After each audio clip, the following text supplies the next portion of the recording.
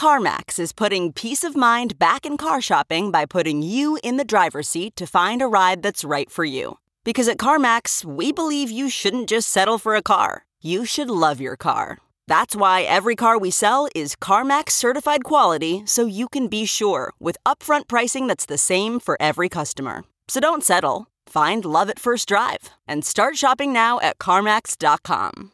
CarMax, the way car buying should be. Okay, picture this. It's Friday afternoon when a thought hits you. I can spend another weekend doing the same old whatever, or I can hop into my all-new Hyundai Santa Fe and hit the road. With available H-Track all-wheel drive and 3-row seating, my whole family can head deep into the wild. Conquer the weekend in the all-new Hyundai Santa Fe. Visit HyundaiUSA.com or call 562-314-4603 for more details. Hyundai, there's joy in every journey.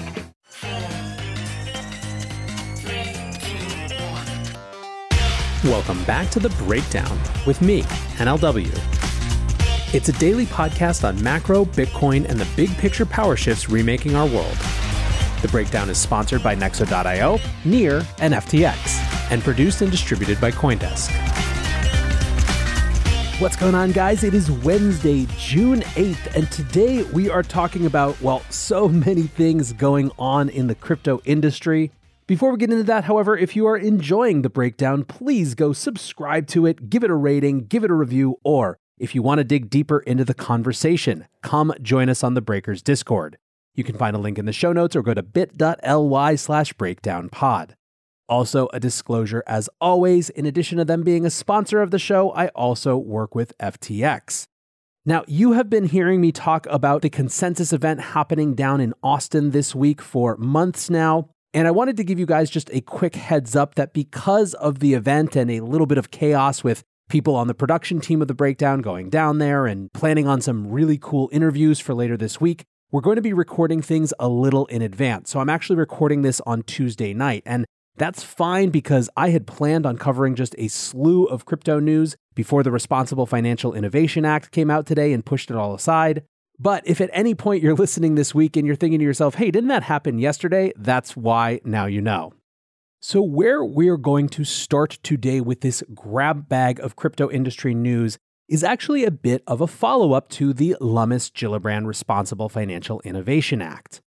The reaction, so far as I can tell, within the crypto space continues to be mainstream positive or at least optimistic.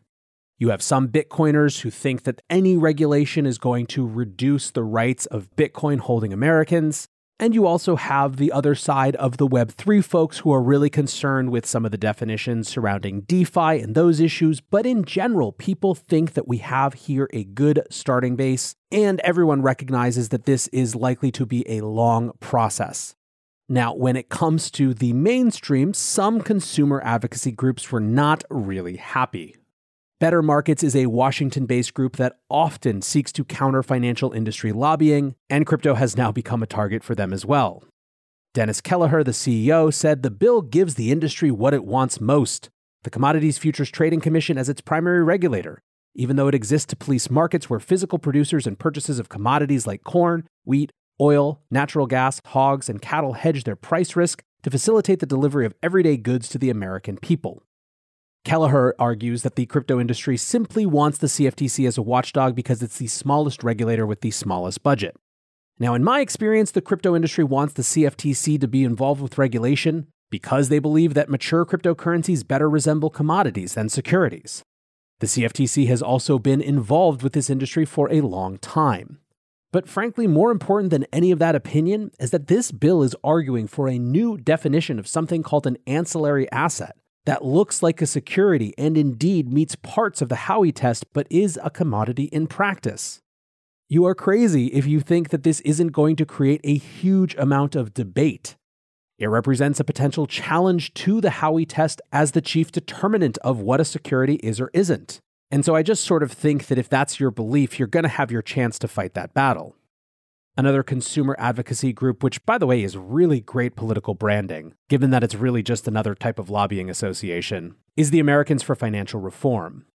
Mark Hayes, a policy analyst for that group, pretty well outs himself as just angry at this industry here, saying, Too many lawmakers are rushing to introduce legislation that, in the name of fostering innovation, could legitimize bad actors and bad practices. Just because an industry that pumps millions into the political process claims it is innovative does not mean it deserves its own special rulebook. At the risk of dignifying that with a response, I think that the reality is that we're dealing with an internet-native world. Crypto assets, digital assets, this whole new world of different types of tokens are a byproduct of what we can do with technology now and how it intersects with financial markets. No one is asking for a special rulebook. People are asking for deliberate consideration based on the realities of these new opportunities. Luckily, it seems like a lot of folks in Washington are starting to get exactly that. Nexo lets you easily buy crypto with your bank card and earn industry-leading interest rates. Earn up to 16% on crypto and up to 12% on stablecoins. Nexo makes passive income easy with interest paid automatically and daily. With Nexo, you can also borrow against your crypto at 0% APR and exchange over 300 pairs. Receive a welcome bonus of up to $150 in Bitcoin until June 30th at nexo.io. That's nexo.io.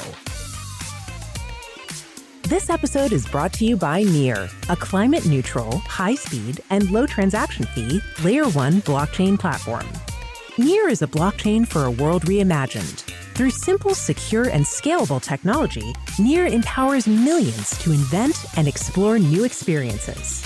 Business, creativity, and community are being reimagined for a more sustainable and inclusive future.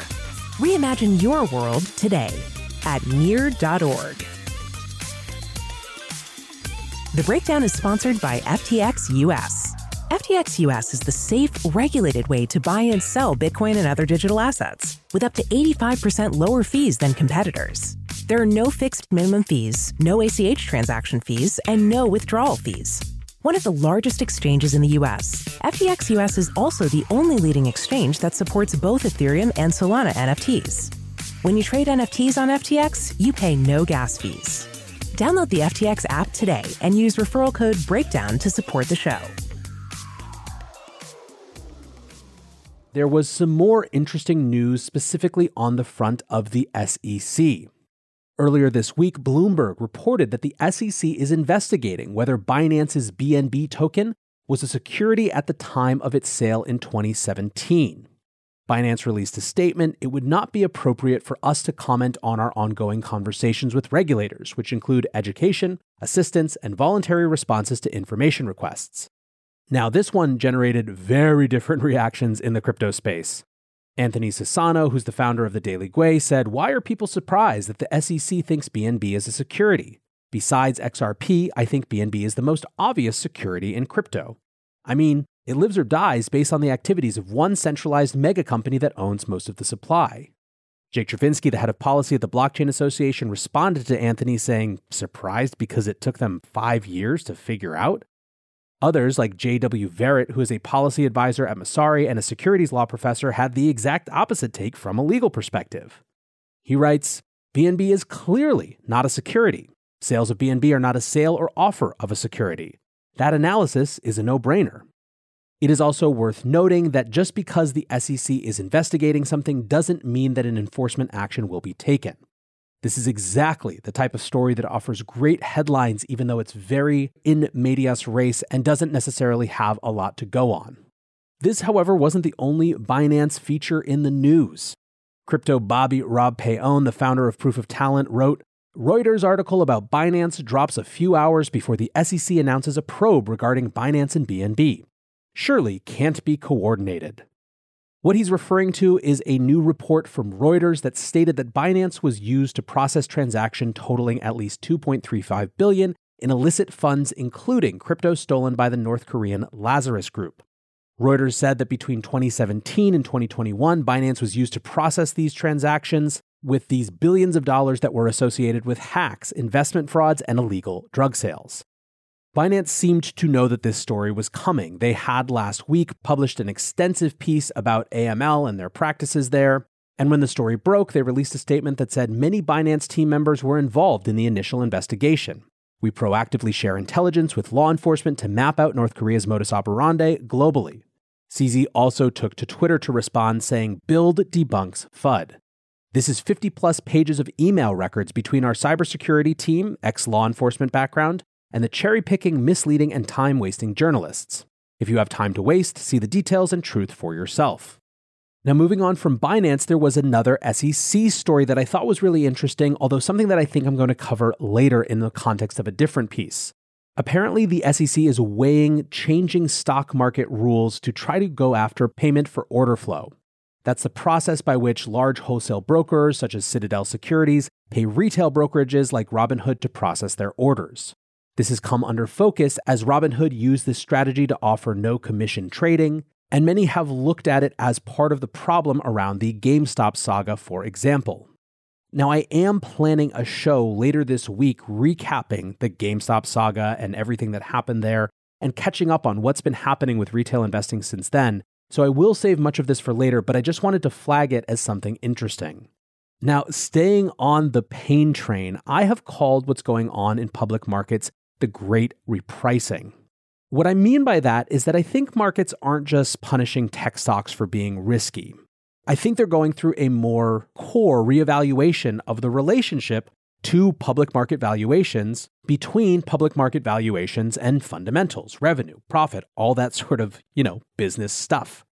Effectively, in a world of unlimited liquidity, fundamentals didn't matter all that much. Everyone was pushed farther and farther out on the risk curve looking for yield. In a world where the Fed is actively extracting liquidity, where yield is coming back to traditional areas, well, then fundamentals start to matter again. I also think that it's not just the Fed. Obviously, that is a big part, but there are other factors too. Some of this has to do with the settling of post-pandemic behaviors. Things that seemed like a revolutionary and all-encompassing part of the future that maybe now seem less dominant than they once had appeared. There's also the VC subsidy game, which is starting to dry up. For a very long time, the paradigm has been growth at any cost. And many commentators have noted that business models of companies like Uber were sort of reliant on private market capital to make business models work. It's probably worth a whole show about all of this, but the point for now is that there is a great repricing. It started in public markets, and now we're finally seeing it move to private markets as well. This week, that came to crypto. Frank Chaparro, the news director at The Block, says, "Scoop, BlockFi is raising a down round at $1 billion valuation, according to sources. Firm raised at a $3 billion valuation in March 2021. Private valuations are being adjusted." So there aren't that many details here yet, and all of this is according to 3 sources with knowledge of the process, but it appears that BlockFi is in the process of closing what's known as a down round, where funds are raised at a lower valuation compared to previous raises. BlockFi closed a round in March of last year that was a $350 million raise on a $3 billion valuation. But in the summer and fall, it was reportedly raising funds at a $5 billion valuation. Now, the vast majority of the commentary that I've seen followed something from Jason Choi, who was formerly at the Spartan Group and also does the BlockCrunch podcast. He writes, 66% discount to previous round for BlockFi's latest. Primary markets beginning to adjust. I think, though, that it's more complicated than some of the chatter on Twitter is making it. BlockFi isn't just a private crypto company going through the great repricing. That $5 million round was halted by serious legal battles coming to BlockFi's front door. These are battles that are fairly existential for BlockFi and are about whether they are allowed to offer their core product. There remains some serious lack of clarity around those battles even today. So I don't think it's as clean as just saying that down rounds are coming to crypto, although I do think that this great repricing is going to come everywhere. Still, we don't know about all of the internals and to what extent this has to do with the legal troubles versus just the general market conditions changing. And so I do think that it's okay to focus on the question of whether those market conditions changing are going to have impacts elsewhere. Ryan Selkis from Messari seems to think so. He tweets, "Just received a private OTC bid 35% lower than 30 days ago for a high-flying crypto startup. My answer is still no. VC markets catching up to public markets and no one is safe from mean reversion. Ego hit for some founders, good for literally everyone else on the cap table." Crypto companies are also reeling in the public markets. The big thing you've probably heard about this week is the hiring freeze from Coinbase. Now, this was pretty brutal. They went from pitching how many people they were going to hire this year, to saying that they were in a hiring freeze but not rescinding offers, to actually rescinding accepted offers, which just sucks. Now, I don't think this is about cash, obviously. Coinbase has a lot of cash on its balance sheet. It's about coming into a bear market when your business is heavily retail-driven and realizing that you just might have hired too many people. Still, rescinding accepted offers is really tough, and clearly Coinbase thinks that the negative PR fallout from that was going to be less bad than Wall Street's reaction to it. As you can probably tell from today's show, we are in some turbulent times in this industry, and that's to be expected. We are coming off of a big bull run. We are in the midst of a total transition in terms of the dominant monetary paradigm that we are living within, and we are all building ultimately on what is just shifting sand. If there is something to be optimistic about, it's that these times are always really, really important for this industry to slough off some of the excess, to reevaluate what's important, and to concentrate resources on what's worth doing. For now, I want to say thanks again to my sponsors Nexo.io, Near, and FTX, and thanks to you guys for listening. Until tomorrow, be safe and take care of each other. Peace.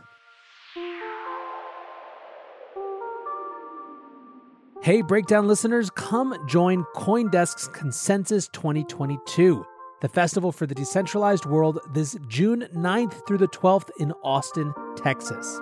This is the only festival showcasing and celebrating all sides of blockchain, crypto ecosystems, Web3, and the metaverse, and is designed for crypto newbies, investors, entrepreneurs, developers, and creators. Use code BREAKDOWN to get 15% off your pass at CoinDesk.com/consensus2022.